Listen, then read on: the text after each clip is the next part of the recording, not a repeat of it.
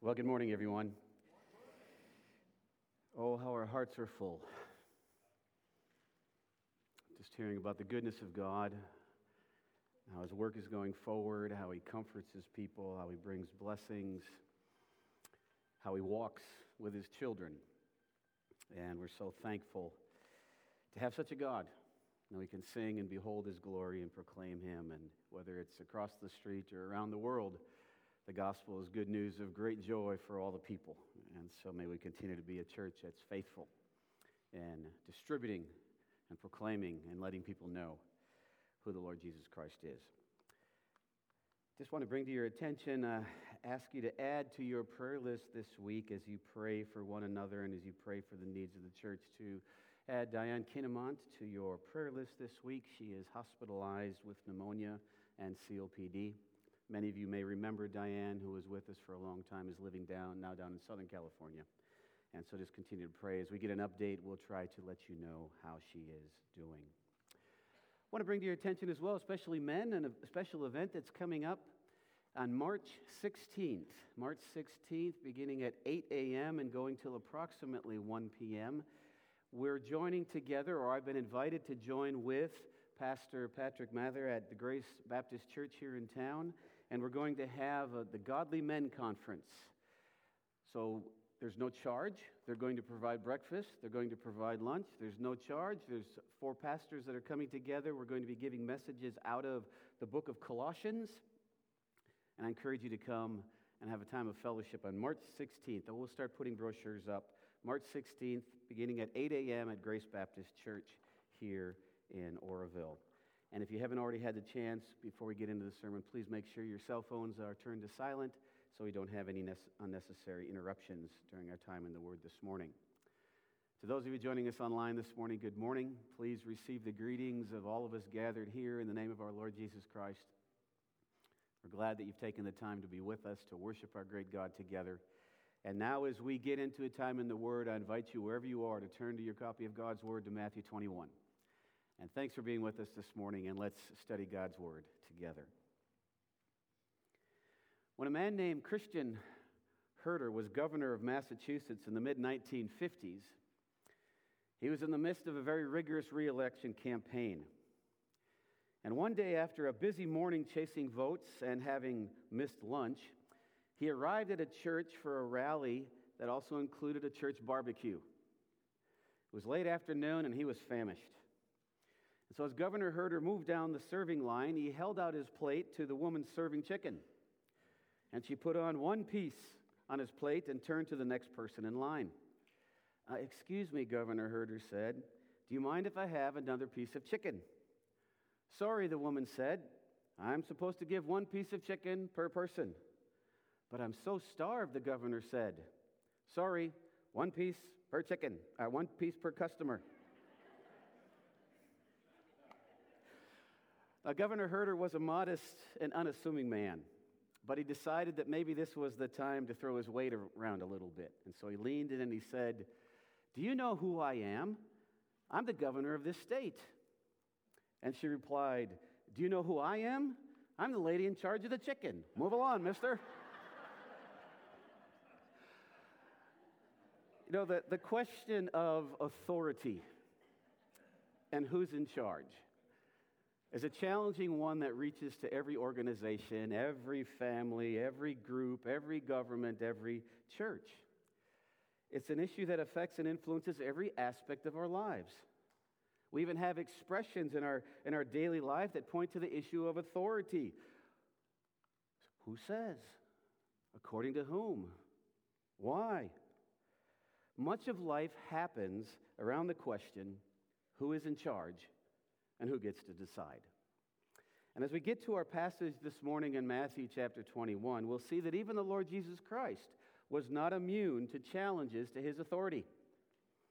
He was the Son of Man. He was the Messiah. He came to redeem a people for God. But as he's continuing in his activities in what we know as the Passover week, on that famous week 2,000 years ago, he's being challenged. Now, he himself has been challenging the authority of the temple leaders, of the sacrifices. He's been challenging the way things are being done. But they see their status quo as being threatened, and so they cannot fail to respond to Jesus and what he is doing, and in his parables and his teachings and his acts of judgment. And so all of that brings us to the passage that we're going to consider this morning, Matthew 21, verses 23 to 27. And in honor of our great God and his holy word, I invite you to stand for the reading of our text this morning. And we see in God's word, and when he entered the temple, the chief priests and the elders of the people came up to him as he was teaching and said, "By what authority are you doing these things? And who gave you this authority?" Jesus answered them, "I also will ask you one question, and if you tell me the answer, then I also will tell you by what authority I do these things. The baptism of John, from where did it come? From heaven or from man?"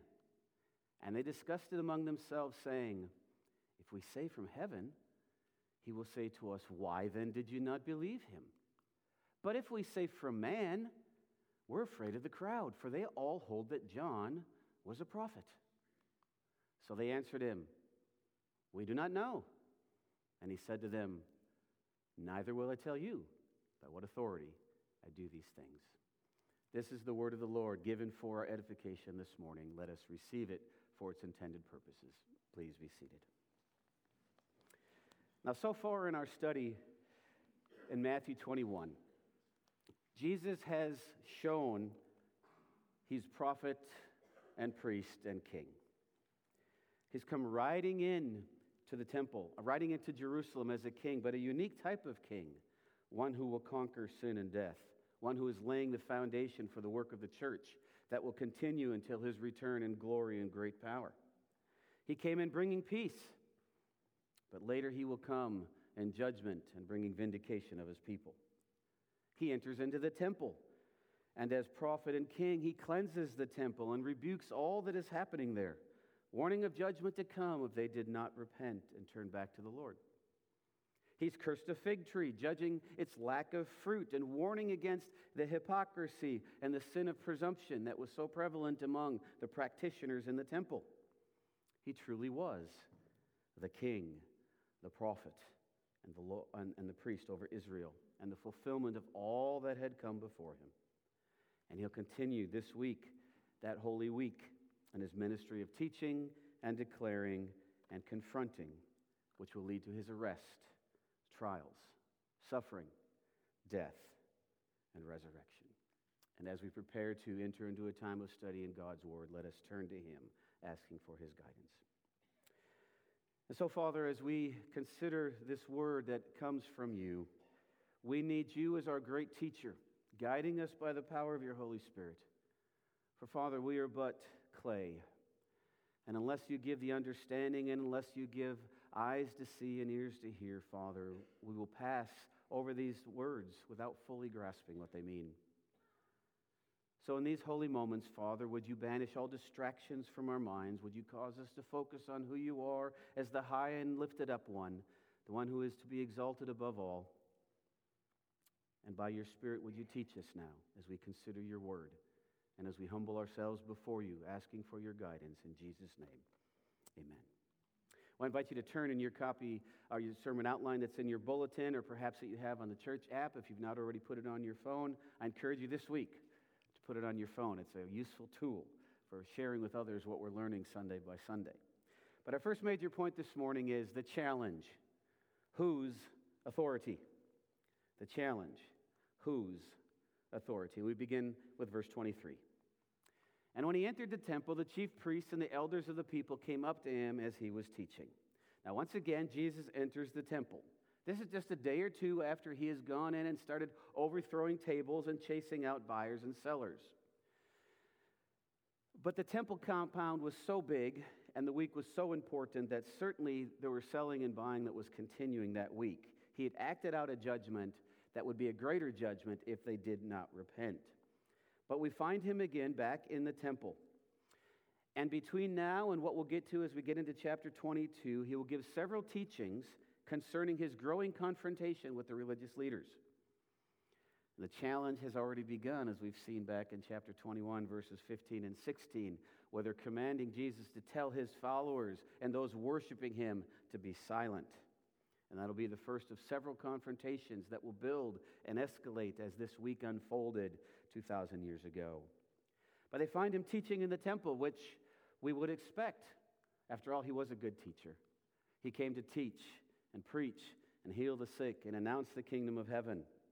And as a good teacher, he knows that his job is not yet done. He has not yet given everything that he came to give. He has not yet fulfilled all righteousness that will happen throughout that week, that will lead him to being put on the cross, that will lead him being the sin sacrifice for those he came to save.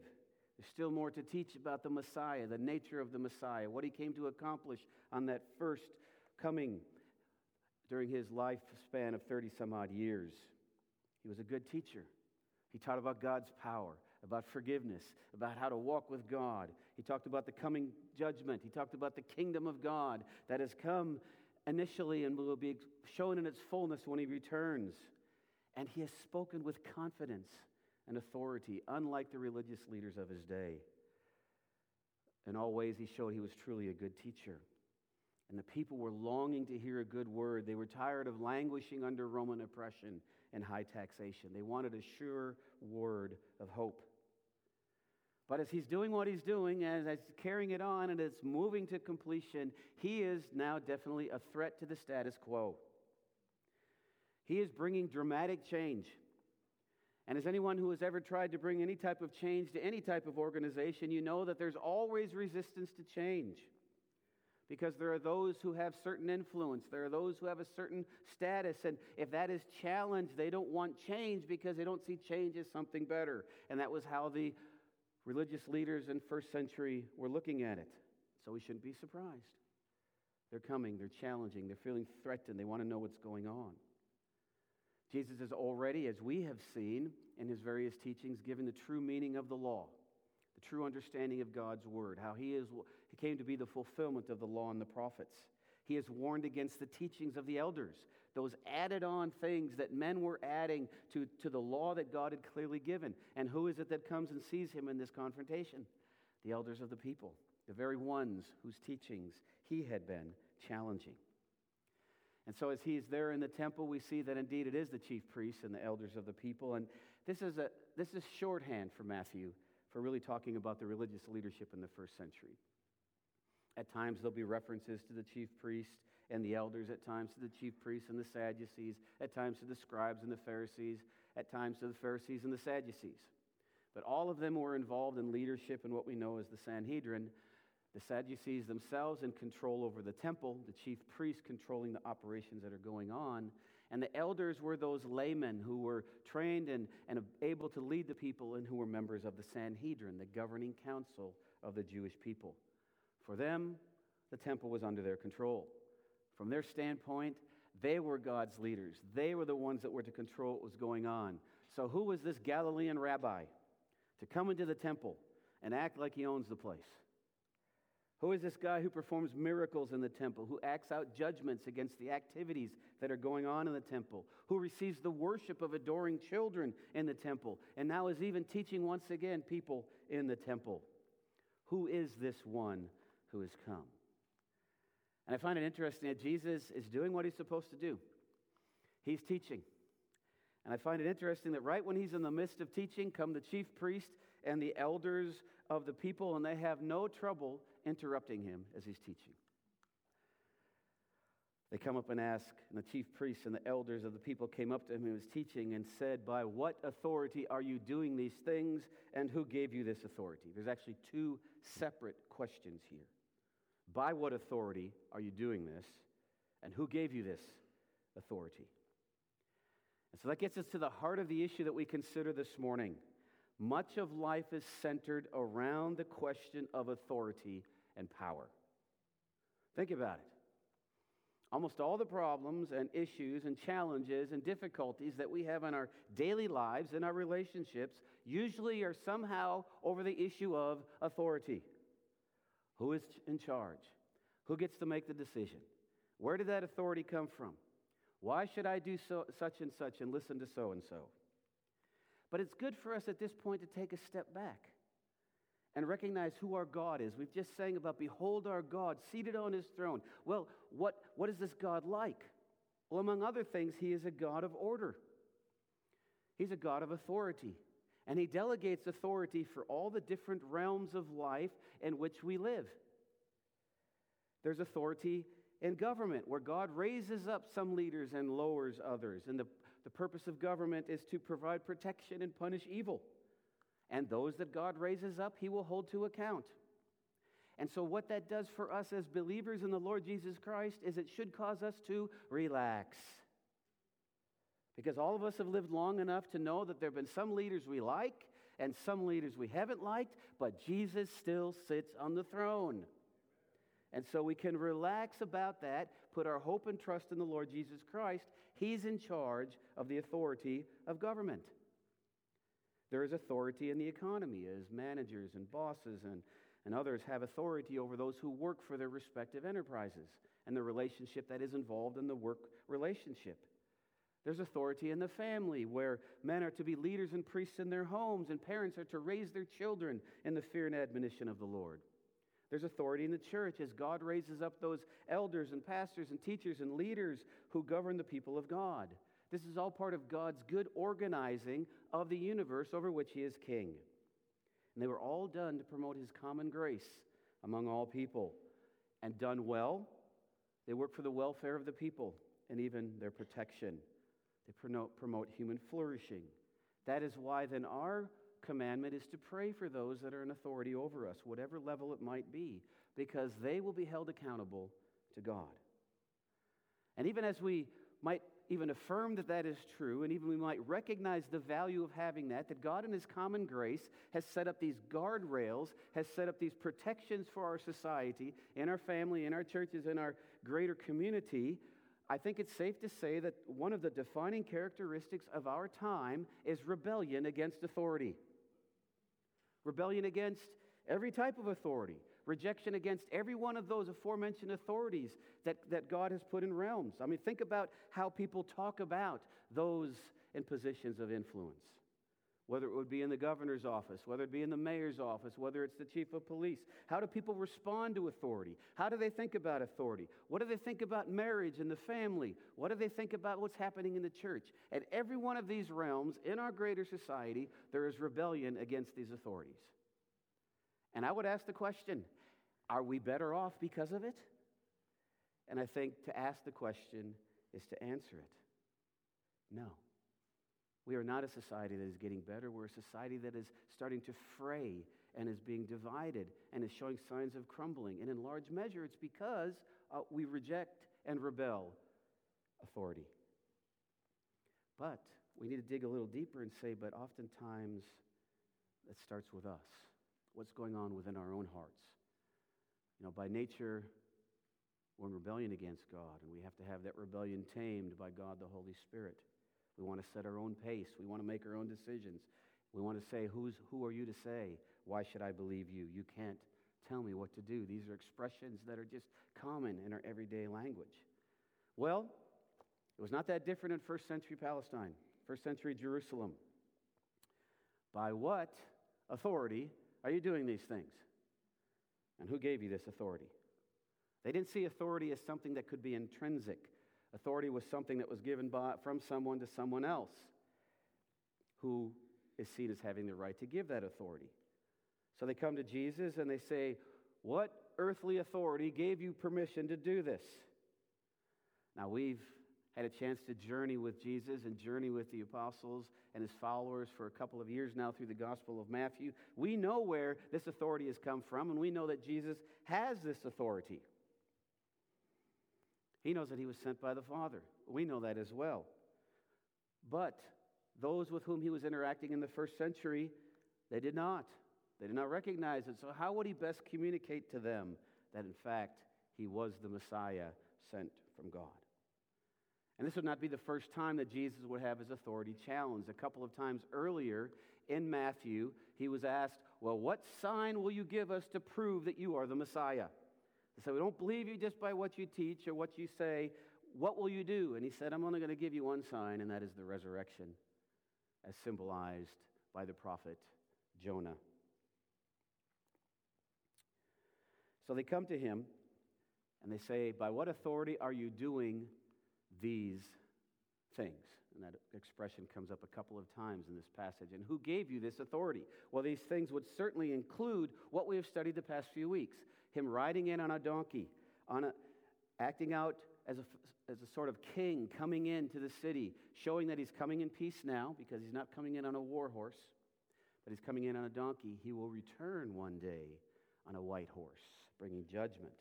These things would include acting out judgment against the temple, overturning the tables. That word that we said has a double meaning. It not only physically overturning tables, but the idea of overturning the existing system. He's received worship. He's healed the blind. He's healed the lame. He cursed the fig tree. Those are the things that would be included in these things that they're asking about. What authority are you doing these things? Because they're starting to recognize that Jesus is making some audacious claims. He's performing acts. He's giving words that belong to God alone. And so they try to set him up for a trap by asking what authority and who gave it to you. They're trying to ensnare Jesus. Obviously, their goal is to do away with him. After all, he's the one that has come to challenge the status quo. And they're going to continue over the next several chapters as we walk through them and look at what happened to Jesus on that last Holy Week, or that Holy Week 2,000 years ago. They're going to try to entrap him again and again. They're trying to get rid of him. And so here's the trap goes something like this. Well, if he claims some earthly authority gave me the right to do this, in their eyes, it would already be seen as inferior, because after all, they were the human authorities in charge. And none of them had given him any authority to do these things. On the other hand, if he claims that the authority is divine, that it comes from heaven, then they would have grounds to charge him with blasphemy and bring him to trial. Now, that's eventually what would happen. Jesus would be arrested and put on trial and executed because of his claim to deity. That was the charge against him. Jesus, the King of the Jews. He had said, I'm the Son of Man, using a reference from Daniel chapter 7 to show that he was divine. By what authority are you doing these things? This is a trap. And it's a direct challenge to Jesus. They thought they were the ones who were in control of the things of God. After all, they could proclaim to the people, the Romans recognize us, the people recognize us, we recognize ourselves, but who are you? Who do you think you are? Why are you doing these things? And so as we summarize what we have seen so far in Matthew, it helps us to draw back and take a bigger picture, because what has Jesus been doing in Matthew? And over again, he's been showing his authority. He says, I have the proper interpretation of the law of God. I show that I'm the Messiah in word and action. I have authority over nature. I have authority over disease. I have authority over creation. I have authority over what's happening in this temple. He's acted out signs of judgment. But they don't recognize him. They don't recognize who he was. They don't recognize what he came to do. And all of that was predicted by the prophets, that he would be rejected. And John the Apostle picks up on that and affirms that as he writes in his own presentation of the gospel of Jesus in John chapter 1, said, he was in the world, and the world was made through him, yet the world did not know him. He came to his own, and his own people did not receive him. So we have the challenge. Whose authority? Which leads us to our second point, the counter. Is John from God? Now, Jesus could have responded to their challenges in any number of ways. He could have said, well, actually, I have all authority in heaven and earth, and so you need to bow down to me. But that was the very point of contention between them. And so they were not going to concede that point to them. To them, he was just this renegade Galilean preacher who showed up in the temple and acted like he belonged there. So Jesus doesn't take that route. Another potential route that Jesus could have taken is he could have said, don't some of you remember who I am? I was that precocious 12-year-old boy that years ago came to the temple and taught with authority and amazed the religious leaders. And I even told my parents, do you not know that I must be in my Father's house? Well, I am that boy.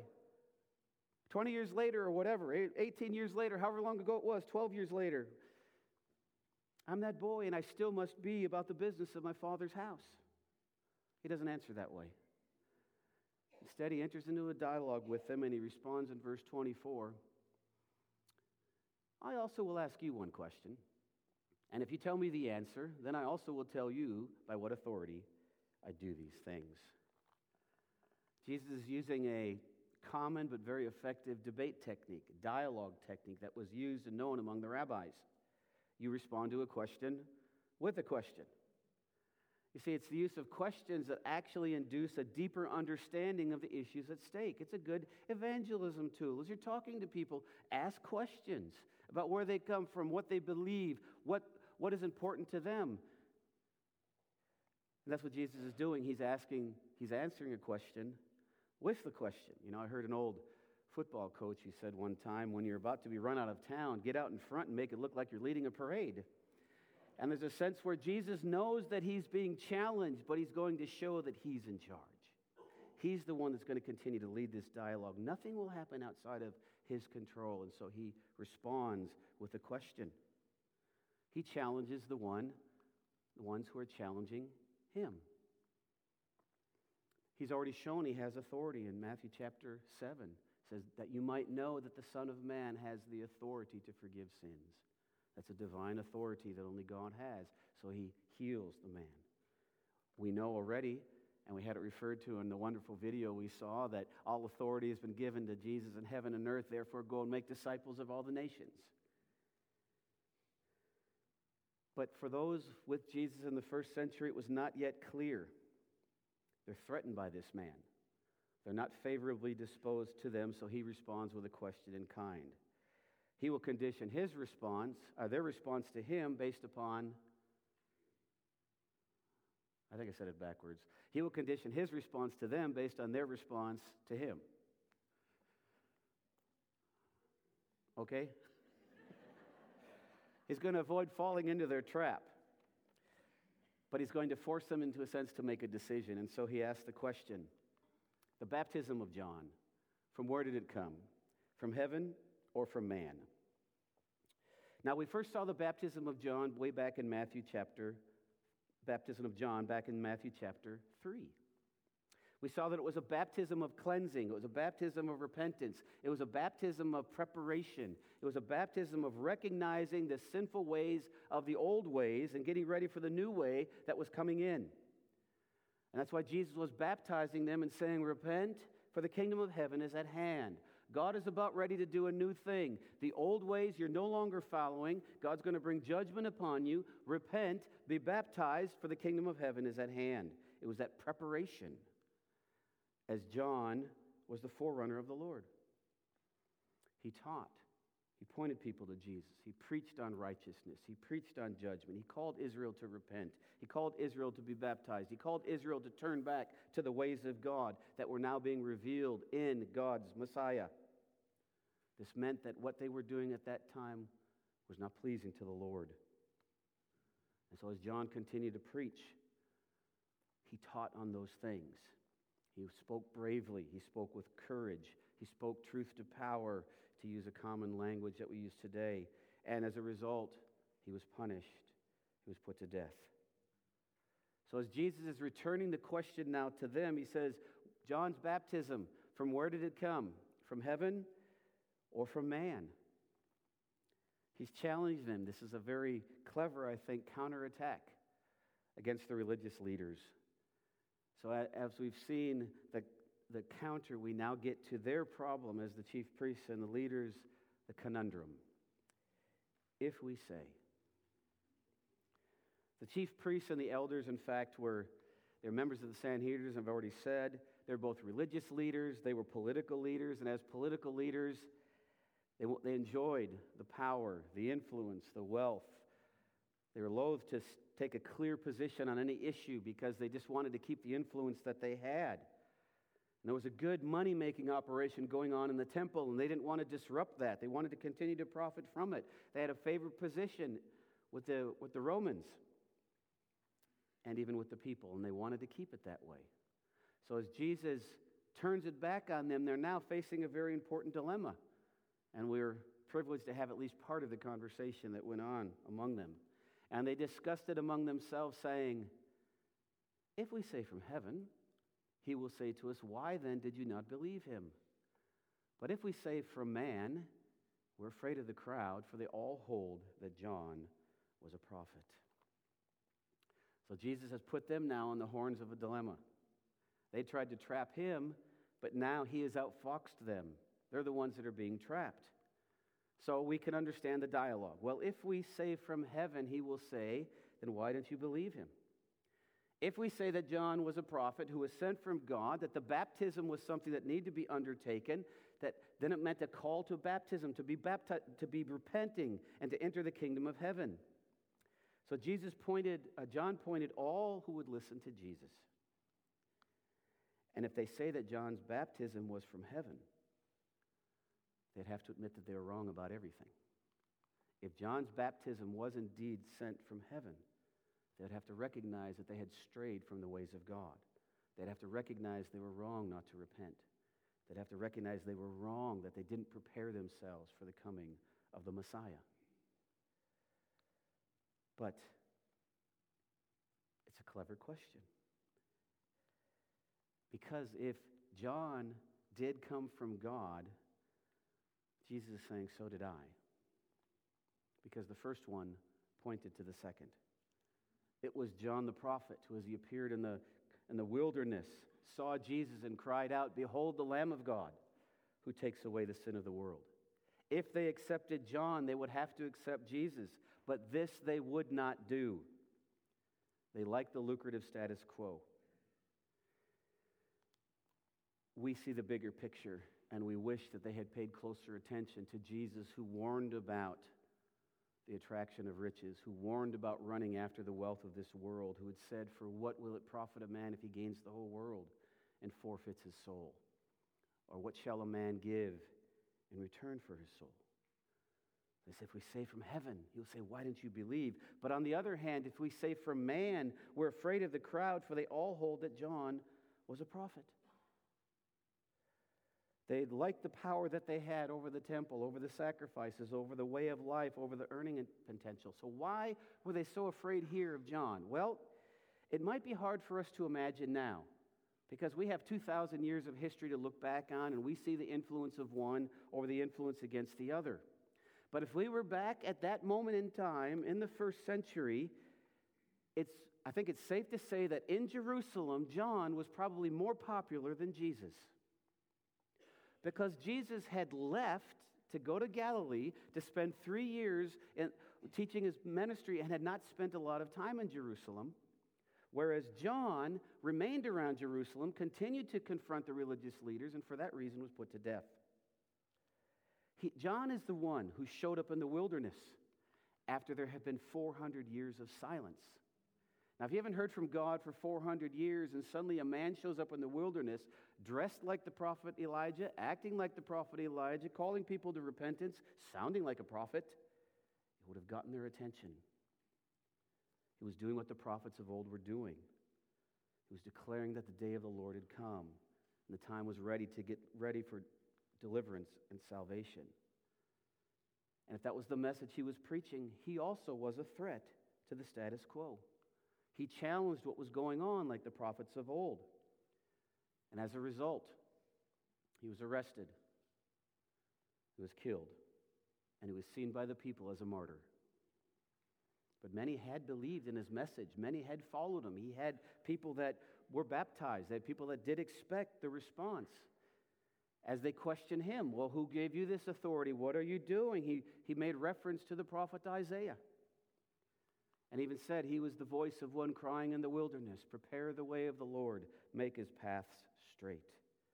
John was held in regard by many in the first century. He was respected as a brave prophet of God. And they're afraid then, if they go against this respected prophet of God, what will happen to them who are in control of the temple? Maybe they could handle this little-known Galilean, after all, who spent most of his time outside of Jerusalem. But this man who had become a legend in their town, they were afraid of how the people would respond. And so in that, we see their cowardice. So in verse 27, so they answered, "We don't know." The religious leaders wanted to stay in power. But in order to do that, they had to make sure that they didn't have any dissension, and so they looked for the easy way out. At least that's what they thought they were doing.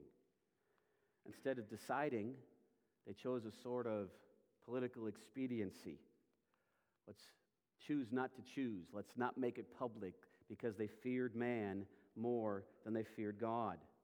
And we see in their conversation, they discussed the importance of John.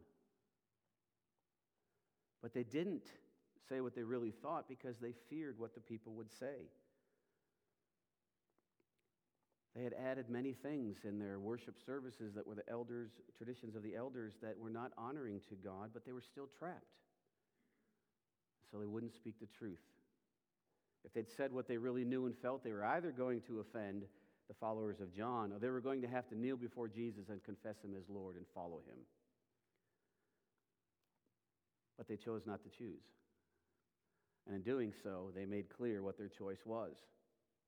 Said, "We do not know," they said. "What do you mean you don't know? Aren't you the religious leaders of the day? Don't the people look to you for the offering of the sacrifices and the prayers and what's going on in the temple and the accumulation of wealth? Isn't that what leaders are supposed to do? They're supposed to decide? Isn't that the cost of leadership, that you have to make those tough decisions?" But in a sense, they did decide. Because by saying they did not know, they were saying they denied that John came from God. They're just trying to save their face.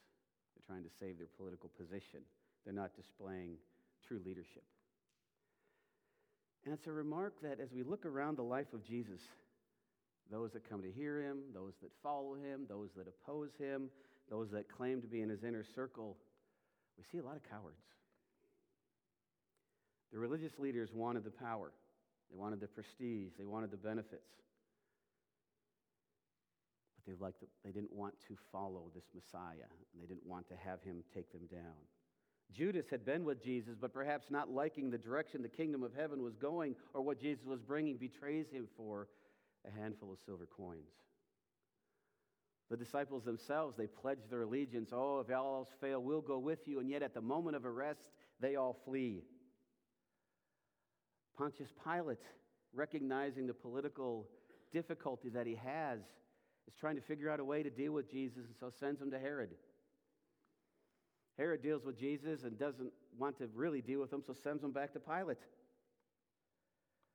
Where was the leadership? And the fact remains is that they were ignoring the true leadership that was actually there, the Lord Jesus Christ.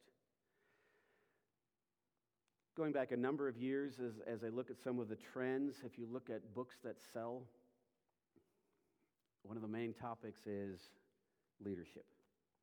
How do you have good leadership? How do you develop leadership? How do you create leaders? How do you identify leaders? Become the leader you were meant to be. And all these different titles of books of leadership, conferences and seminars and books and Bible courses and seminary classes, all talking about leadership. And I think what that's saying is because there's a lack of leadership in our larger culture, a lack of leadership within the family, a lack of leadership in the spiritual realm. There's a need for people who are grounded in the Word of God, for men to stand up and be men of God that their families need, that their churches need, that their communities need.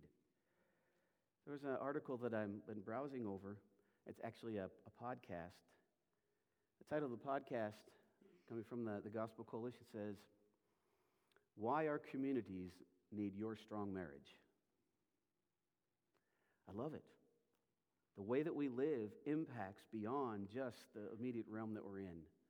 Our communities need strong Christian marriages to have an influence. There's a need for leadership. There's a need for those to stand on the principles of God and do what God has called them to do, and to exercise that proper authority that has been given to them by God. But if leadership is important, so is fellowship. Making up a word, I know. As believers of the Lord Jesus Christ, we need to be prepared to follow. We need to be prepared to listen. We need to be prepared to go with the one who said, "Follow me," and as the one who leads us through the path that we will have to life, that leads us ultimately to the gates of heaven. And if we do not have a pattern of following Christ, following the Bible, following the spiritual leadership that is over us, does it not at least cast some doubt on what we understand about the Bible and who we are in Christ? Do we really understand the call and the claim that is on our lives? And this author that I've been reading, he quotes from the life of E. Stanley Jones, a famous missionary of 100 years ago in India. Tells the story of a missionary who had lost his way in an African jungle. Maybe he'd been to Uganda and he lost his way through there. And he couldn't find any landmarks. And the trail vanished, and suddenly he stumbled upon a small village and a small hut in the village. And he asked the native living there if he could lead him out so he could get to where he needed to go. The native nodded, and he rose to his feet, and he walked directly into the bush. And the missionary followed on his heels. And for more than an hour, they hacked their way through a dense wall of vines and grasses and tree branches and bushes. And the missionary became worried, and he said, "Are you sure this is the way? I don't see any path." And the African chuckled, and he said, "Bwana," Bwana is the Swahili word for sir, "Bwana, in this place there is no path. I am the path." Think of first century. The chief priests, the religious leaders, the scribes, the Pharisees, the Sadducees, had the one right in front of them who was the pathway to heaven, the one who had come to be the fulfillment of the law and the prophets. But because they feared the reaction of the crowd, they would not follow. They would not accept that Jesus is the one who alone can lead us through the jungle of this world, that Jesus is the one who establishes the one and only path, that there are no other paths home. That it is Jesus who has come and carved out that path, which he said is narrow. For it is the way, the truth, and the life, the only path that leads to eternal life and brings us into inheritance in the eternal kingdom. And he bids us come, follow me, take up your cross, die to yourself daily, and follow me. Have you followed Jesus on that path? Are you sure that you're on that path? That the destiny of the pathway of your life will lead you to eternity in the presence of God? If not, with all who are within the sound of my voice this morning, I plead with you, consider well the pathway you are on. Can that path support the real questions of life? Can that path give true answers to true problems? Can that path provide answers that will sustain and keep you when life really hurts? Come to Jesus. Bow before him and say, "Lord, I know I'm a sinner.